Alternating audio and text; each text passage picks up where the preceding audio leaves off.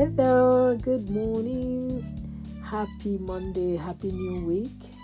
Happy 4th of December 2023. I should have said 2024 now.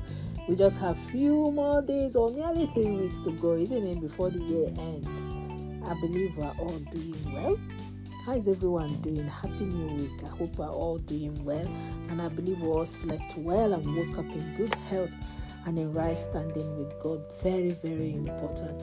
I just want to talk to us a little bit, about we should not let, people going to bed crying and, thinking that, they are useless and they are not, they are worthless. I pray that we should not be, the reason people, should feel that way. No, let's be the reason people go to bed and say, God, I thank you. I bless you. At least today I've eaten. Because people are going through a lot out there. So we should be the reason people are happy. We should be the reason people want to live more.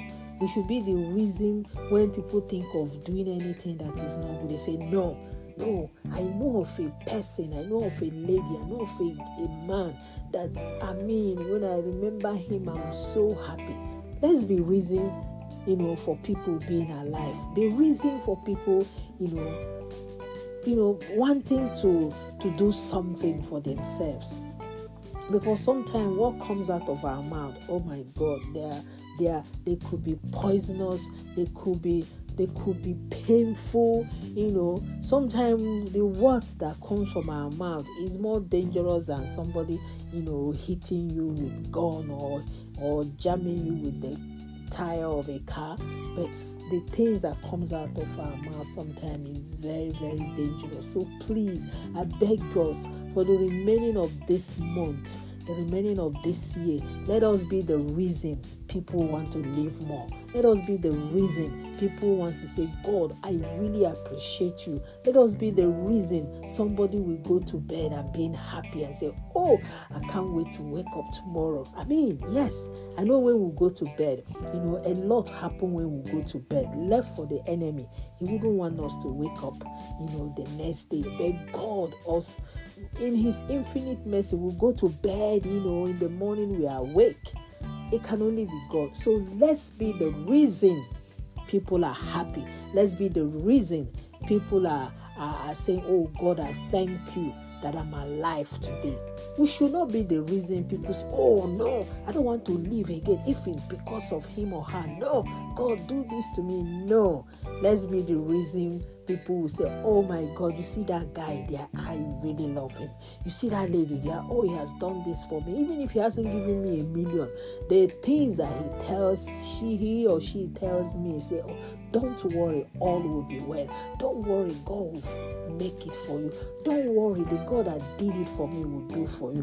Let's be the reason people have everything of mind. God bless us all. Happy birthday.